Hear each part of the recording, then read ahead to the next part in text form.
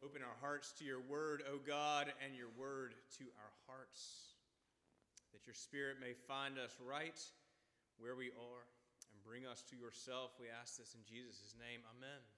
Amen. Good morning. I'm so proud of you, really. This is more than I expected on Marathon Sunday, and I'm just really proud of you. And a few visitors, actually, and I just want to assure you that next week will make it much easier on you getting here to church. There was a patient who was in for his annual physical with his doctor. They're just making small talk, like you do, and the doctor said, just asked him what he had done the day before. And the guy said, well, I waded across a lake, and I barely avoided a rattlesnake, and I bushwhacked up and down a mountain, and I crawled out of quicksand, and I got chased by a bear. Whoa, said the doctor, you must be some kind of outdoorsman. He kind of slumped his shoulders and said, no, just a terrible golfer. I can relate, not only because of my golf game, but also because I know what it is like to feel lost, to feel like I've gotten off track a little bit.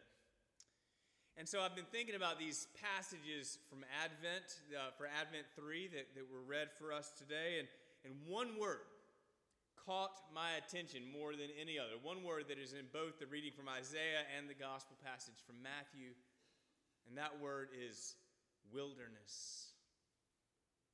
The wilderness. In fact, I found myself going back through my pictures of our Israel trip, which is now like almost 3 years ago, and looking at the pictures of the wilderness.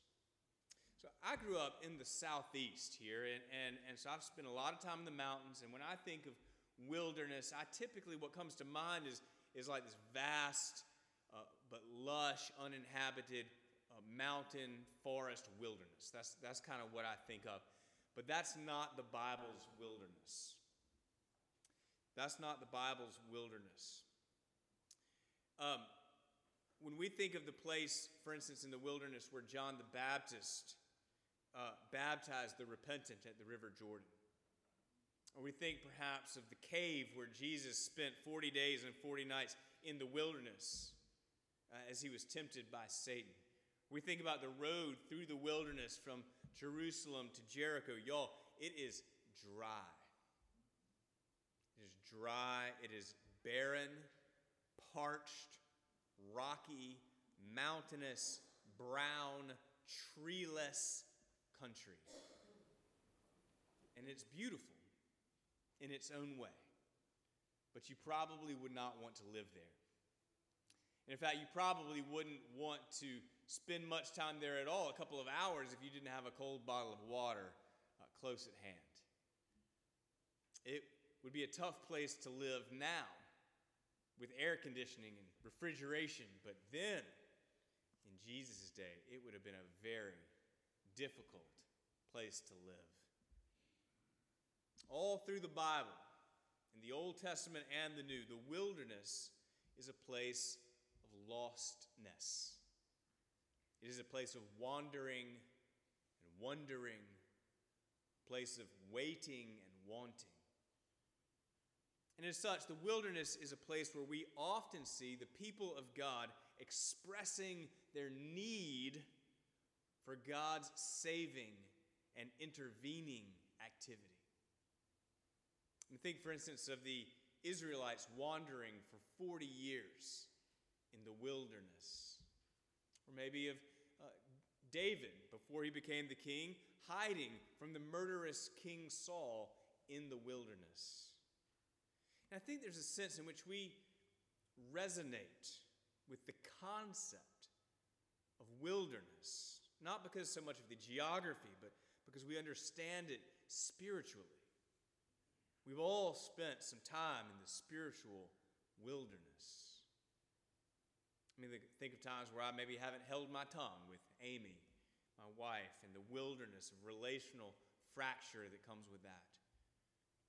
I think of seasons in my life where the future of my career has been uncertain and the wilderness of worry that leads to. Think of times where I've lost close friends or family member in the wilderness spent with grief and heartache. Or different episodes in my life where I maybe made a poor moral decision. The wilderness of anxiety and fear, guilt that comes with those choices. And these were not times where I did not believe that God was real or that even that he was present. But they were times where I had no idea what God was going to do or when he was going to show up or how long he was going to let me wander. Not unlike if we were lost in the rocky, barren wilderness of Israel, those spiritual kinds of wilderness can be lonely, wandering, fearsome places. And there's lots of ways to get into that kind of wilderness, but it's hard to get out. In our gospel passage, John the Baptist, who is the centerpiece of Advent, he felt very comfortable in the actual wilderness. He finds himself in this sort of spiritual wilderness. Because he's the herald. I mean, he's the voice in the wilderness, the one preparing the way of the Lord. He has seen the Lord. He's the one that baptized Jesus. He saw the clouds part and the Holy Spirit come down like a dove. He pointed all of his own disciples to Jesus and said, "Behold, the Lamb of God who takes away the sin of the world." But now John is in prison. And he is waiting. I can imagine that the experience of prison in that context would be even, in fact, maybe much worse than prison in our current context. And John is waiting. He's likely suffering. He's waiting. He's wondering, what in the world is going on? What is going on? Jesus hadn't formed any sort of army to kick out the Romans. He hadn't stormed Jerusalem to kick King Herod off the throne. I mean, Jesus, as a small, poor, motley, blue-collar crew, and they're walking around Galilee spending time with those on the margins of society. I mean, John can appreciate the humility, but this is not what John expected. This is not going the way John thought it would. In fact, this is not going the way that John has dedicated his life to. Where is the show of force? Where is the victory of God? And by the way, what's going to happen to John, the prophet?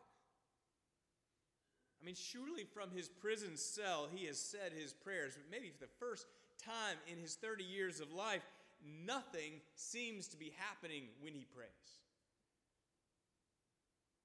John is a prophet. He is a mighty man of God, but he is human. He's been sitting in prison for weeks or months. He's discouraged, disillusioned, confused. John is in the wilderness. And so, when a couple of his disciples come to bring him some bread or something, he sends them to Jesus to ask, I mean, did I get it right? Are you the Lamb of God? Are you the one who was to come? Or should we just wait for another? John is waiting. He's wondering. He's wanting. So relatable. It's so Advent. See, Advent is as a church season, gives voice to our human wilderness. Advent is a season of expectation, but it's not so much the wonderful expectation of a child waiting for Christmas morning. It's much more of the lost and longing expectation of John in his prison cell. Thinking, this doesn't feel right. Something's got to change. I don't have any idea what that change is going to look like, and I don't know when it's going to come.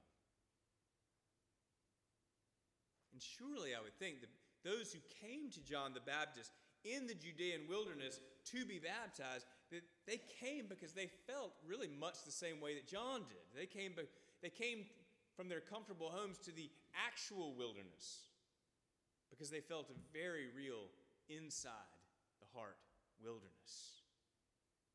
Whether it was something maybe going on with their family, something with their occupation, or just a spiritual gnawing that was going on inside of them. This doesn't feel right. Something's got to change. I don't have any idea what that change is going to look like, and I don't know when it's coming. The story of Jesus starts with Advent.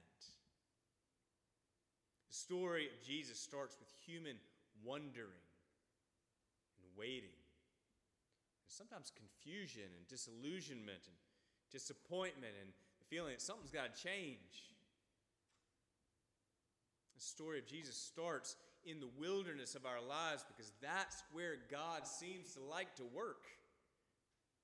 That's where God breaks in and does the unexpected. Our passage from Isaiah foretells the gospel message of our inbreaking God speaking right into the wilderness of our lives, saying, "The wilderness and the dry land shall be glad. The desert shall rejoice and blossom like the crocus. It shall blossom abundantly. Rejoice with joy and singing. Strengthen the weak hands, make firm the feeble knees," he says. "Say to those who are of a fearful heart, be strong. Do not fear. Here is your God. He will come with vengeance on your behalf, with terrible recompense, and he will come to save you." The wilderness is where God breaks in to give life. Like a stream bursting forth in the desert, the parched, barren places in our lives will bloom with the beauty at the touch of the Holy Spirit.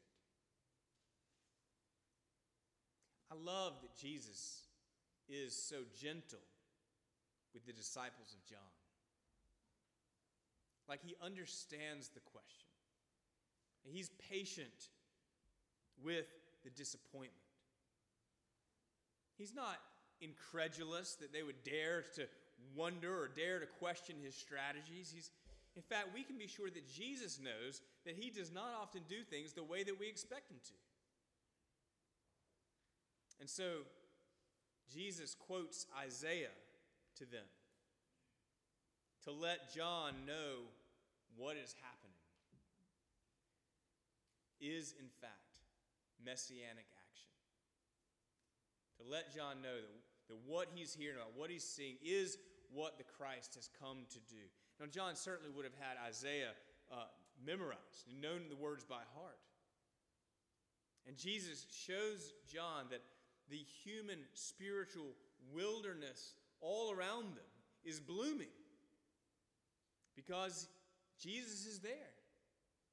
The blind are gaining their sight. Literally, the lame are walking. The lepers are being cleansed. The dead are being raised. Jesus didn't come to put his stamp on the geopolitical complex. He came to put his stamp on human hearts, to meet each of us in our own wilderness. That's the hope of Advent. That's the glory of Christmas. That's the gospel of Christ. Because remember, the wilderness is the place where the people of God express their need for God's saving and intervening activity. "Come, thou long-expected Jesus," we'll sing in just a minute. Or, O come, Emmanuel." Songs of Advent, songs of longing. And so if you're here this morning and you find yourself in any sort of wilderness, you've got the Christmas blues, or you're overwhelmed with the busyness or the expense of the season, the doctor didn't have a good report, your kids won't return your calls, you're carrying a burden of guilt, whatever it is, if you're wandering or wondering or waiting or wanting, then what I want you to hear loud and clear this morning is that is what Jesus came for. This is what he lived for. This is what he died for. The wilderness in our lives. And I'm with you, right? Something's got to change. I don't know what that means. I don't know when it's going to happen. And I know that Jesus doesn't usually do things the way we expect him to do. Things like dying on a cross in order to save the whole world. And I know that the wilderness is where God likes to do his best work. God's going to break in. God's going to show up. The blind are going to gain their sight. The lame will walk. The wilderness will be glad, and the desert will bloom abundantly like the crocus. It shall rejoice and blossom. It shall sing with joy. Because God is making all things new. That's the hope of Advent. That's the glory of Christmas.